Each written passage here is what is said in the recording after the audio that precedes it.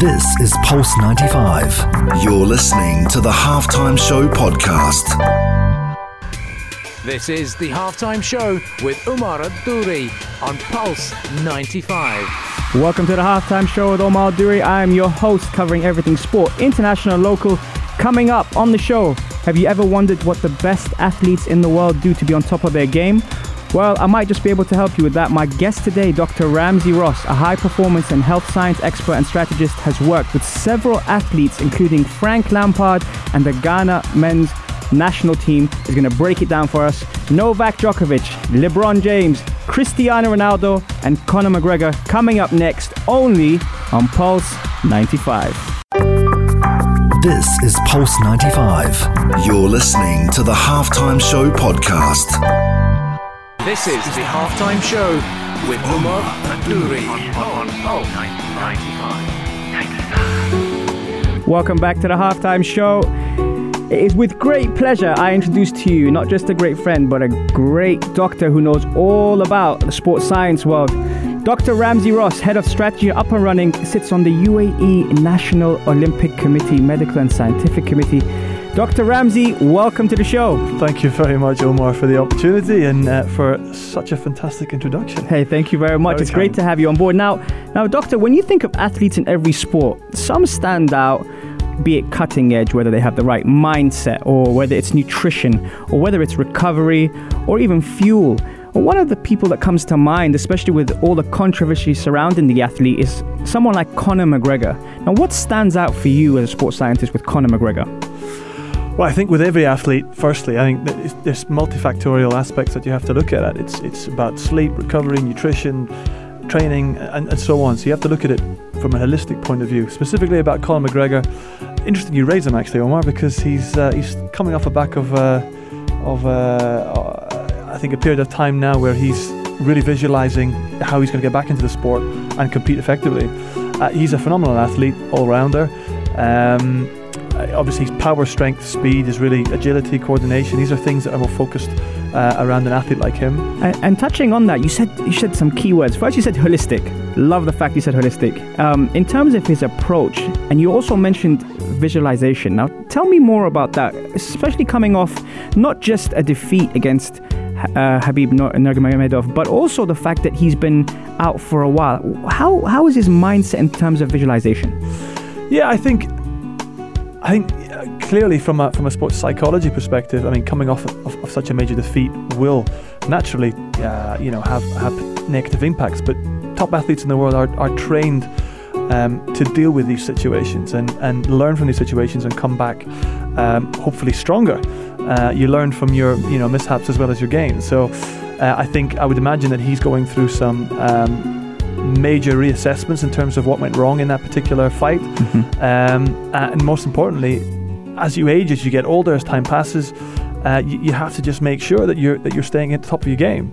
So from a visualization perspective, it's getting over those psychological barriers that he may be suffering from immediately post that fight and looking forward in his mind and saying how he's going to progress from this and come back winning. And it's interesting you mentioned that, because with someone that's made that much money and performed at the highest level and taken the MMA world by storm at a point where he fought at different weight divisions from 170 to 150, Nate Diaz, Habib Nurmagomedov, he fought everyone. Then he went and crossed over to the boxing world and did that in a sense where he had to then switch on to boxing mode.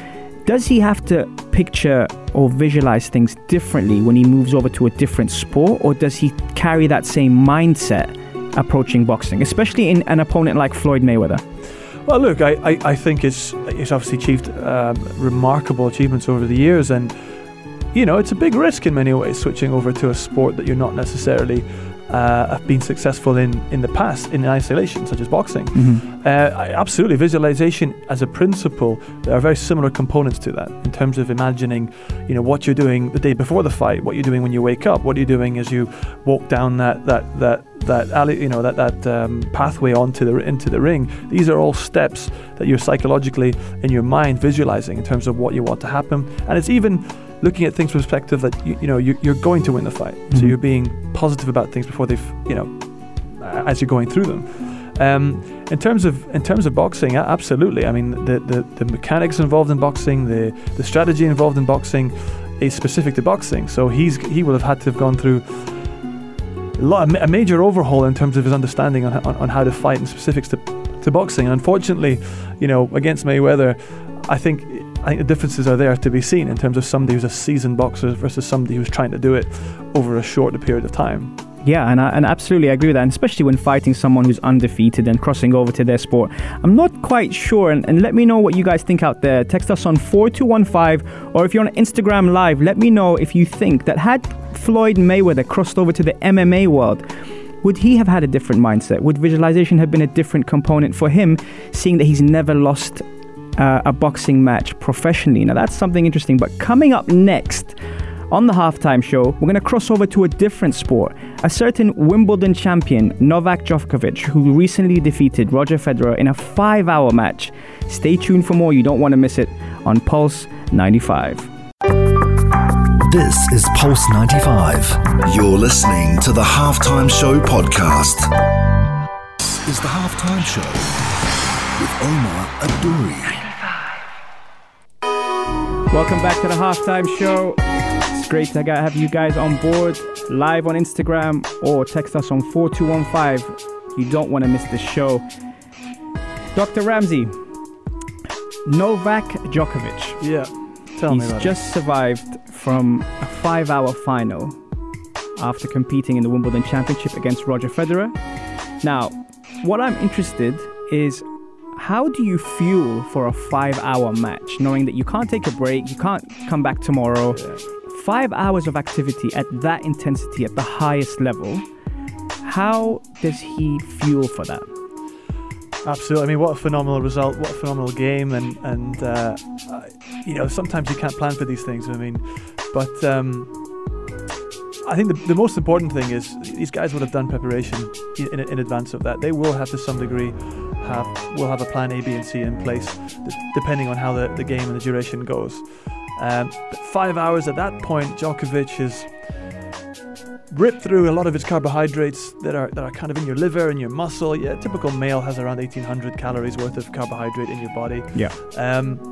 You will have used a substantial amount of that, and I think at that stage, that late stage of the game, it's really about mental resolve, about physical economy, so that you everything you do has purpose, it's efficient as possible. Yeah. But those mini breaks that you get in between games and so on, you really are trying to fuel with high glycemic or foods that can go into your bloodstream in terms of sugar as quickly as possible. And what kind of fuel would that be? Let's say between sets. Normally they have a little short break between the second set and the third set, for example, and they've been playing already. And I think, correct me if I'm wrong, but isn't the match around 1 o'clock? It's around noon when they start. Yeah. So that also the conditions and the heat of that in the UK. I know we don't really have that kind of heat that we have here, but still, with that in mind, how would they adapt to that, and hydration levels, and also when you mentioned carbohydrates and sugar, what would they do between sets?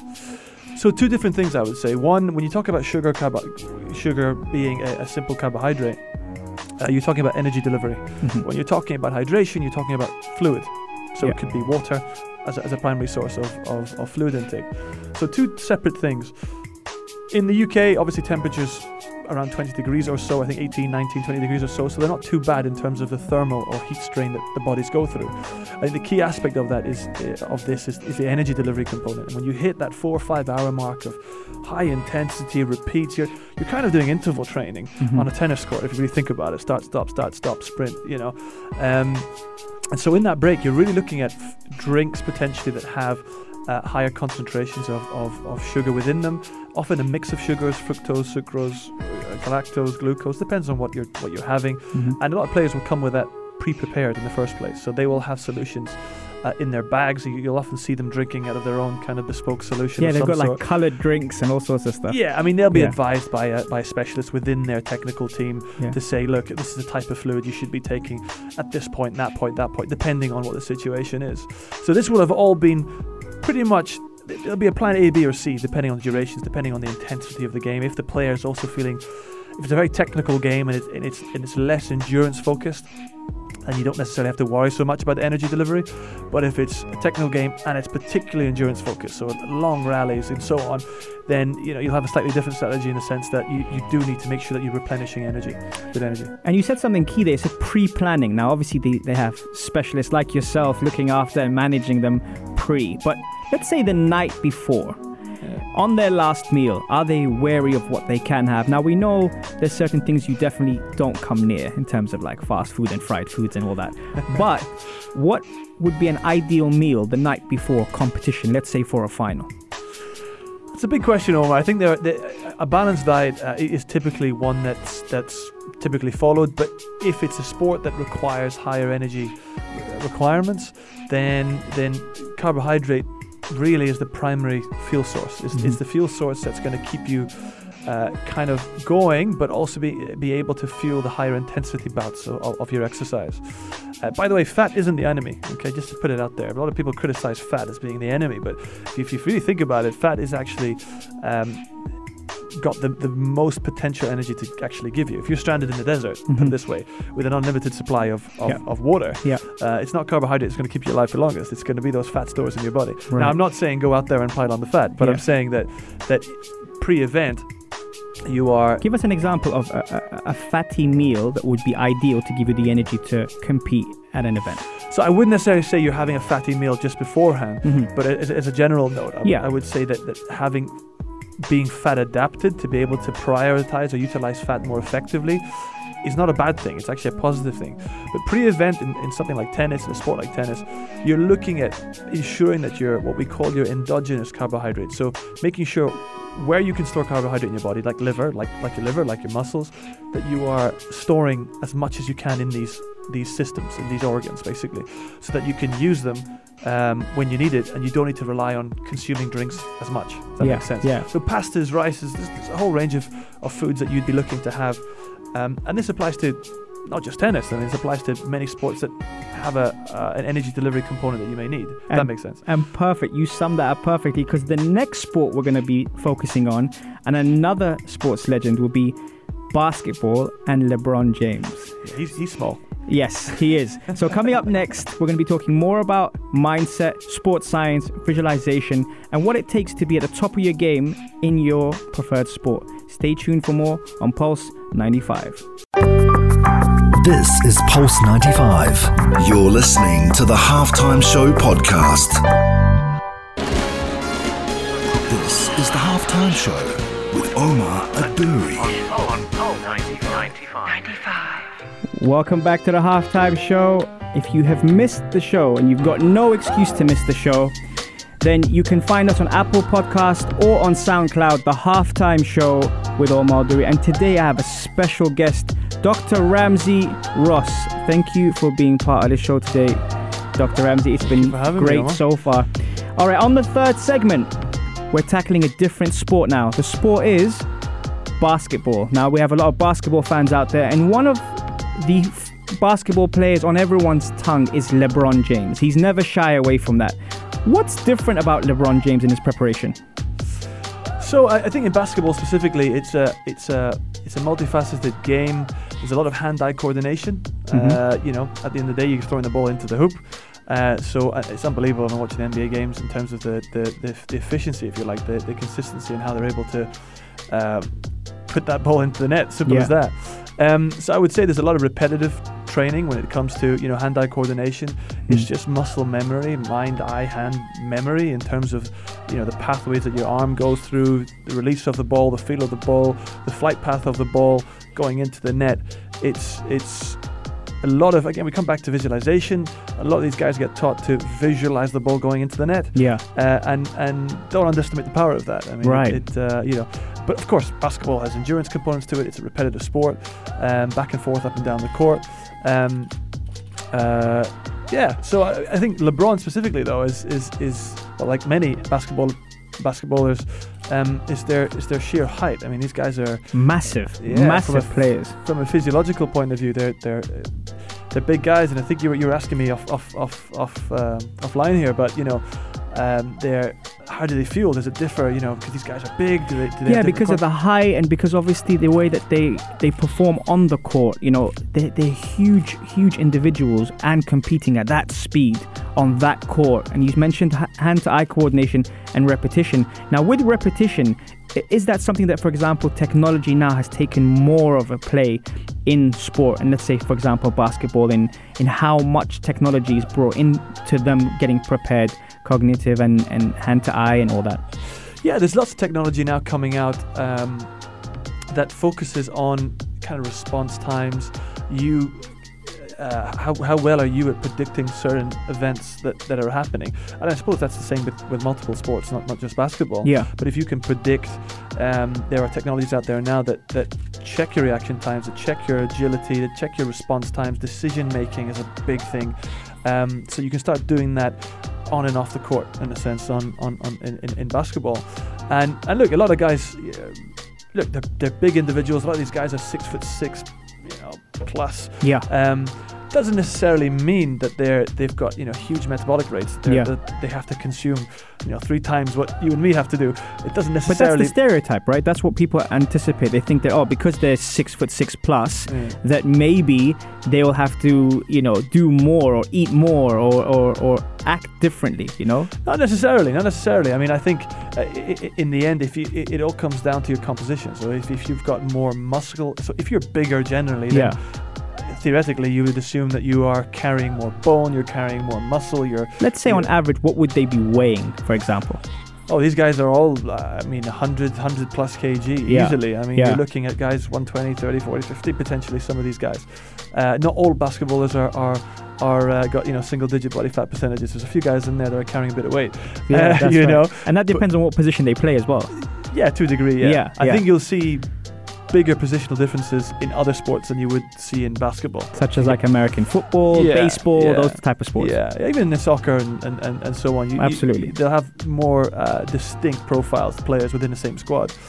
In basketball, typically, you don't have to be tall, but I mean, it's an advantage to be tall. Yeah. Well, Steph Curry isn't the tallest. Allen Iverson wasn't the tallest either, and there's been a lot of talk about them. But one thing I want to touch up on before we move on to the next segment is that when you look at these basketball players and the technology and everything we've mentioned, is it shifting more towards the technology side than the old school kind of style of training? I think a lot of people get lost with all the technology that's coming on board, not just in sport, but I think in general life. Data, for example, data collection, management is a huge thing in sport right now, and it's only going to get bigger.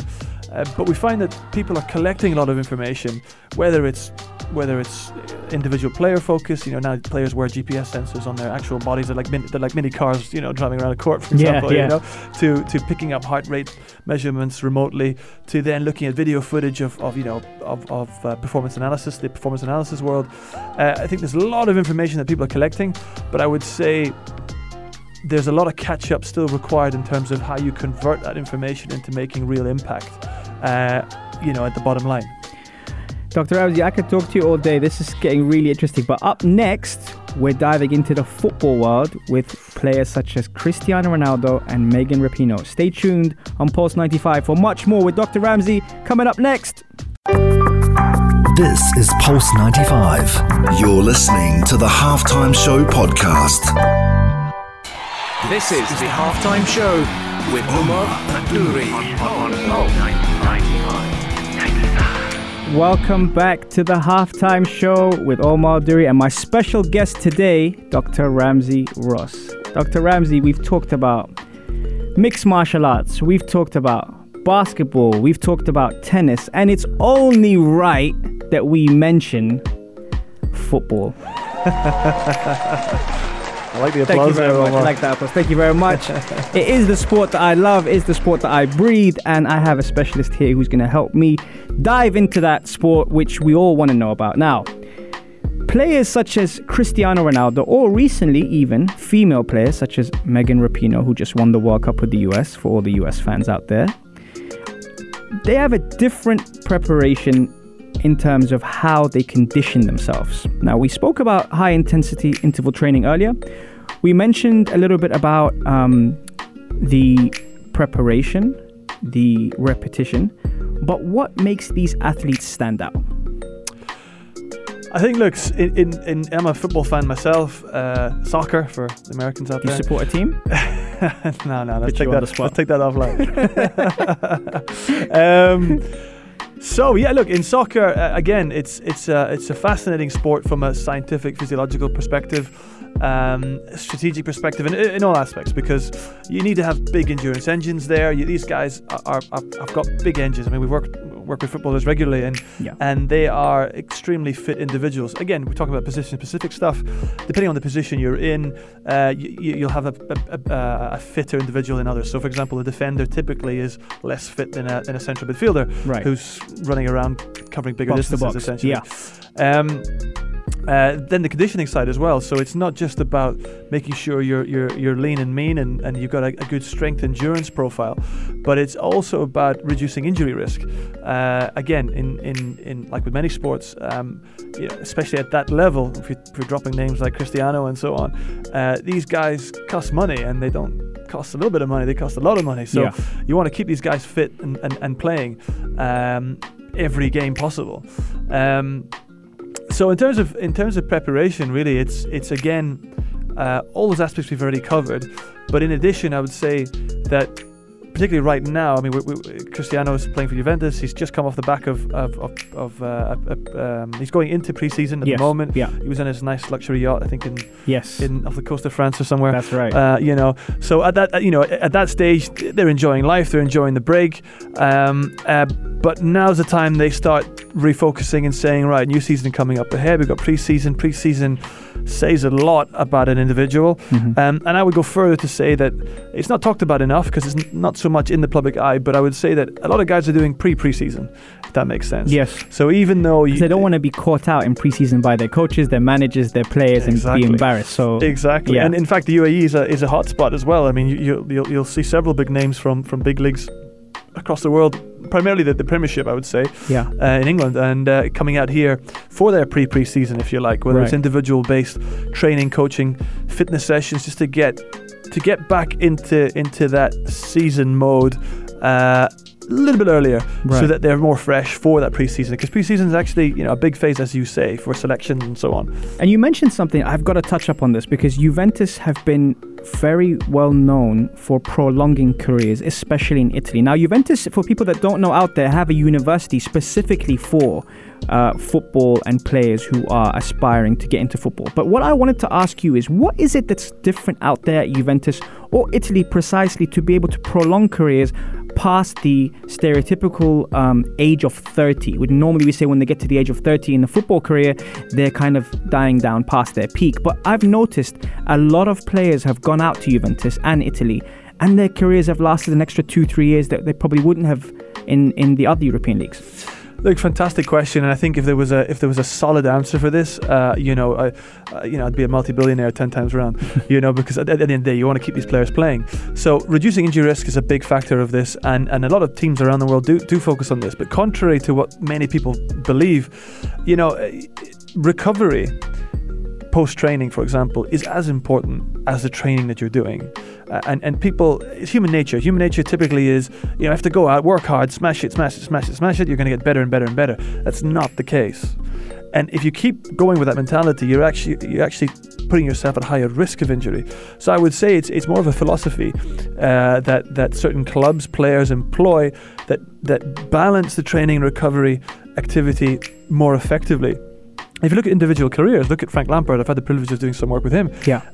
Phenomenal career. Played in every major competition in soccer. And didn't miss much games, by the way, either. He played consistently back-to-back games, Champions League, Premier League, Cup games, all in 1 week. Absolutely. Yeah. And if you look at he stayed on the pitch. Now, again, knowing him personally, and if there's media available online in that he takes this very seriously in managing the recovery training stimulus personally. Yeah, I think that's differentiated his career.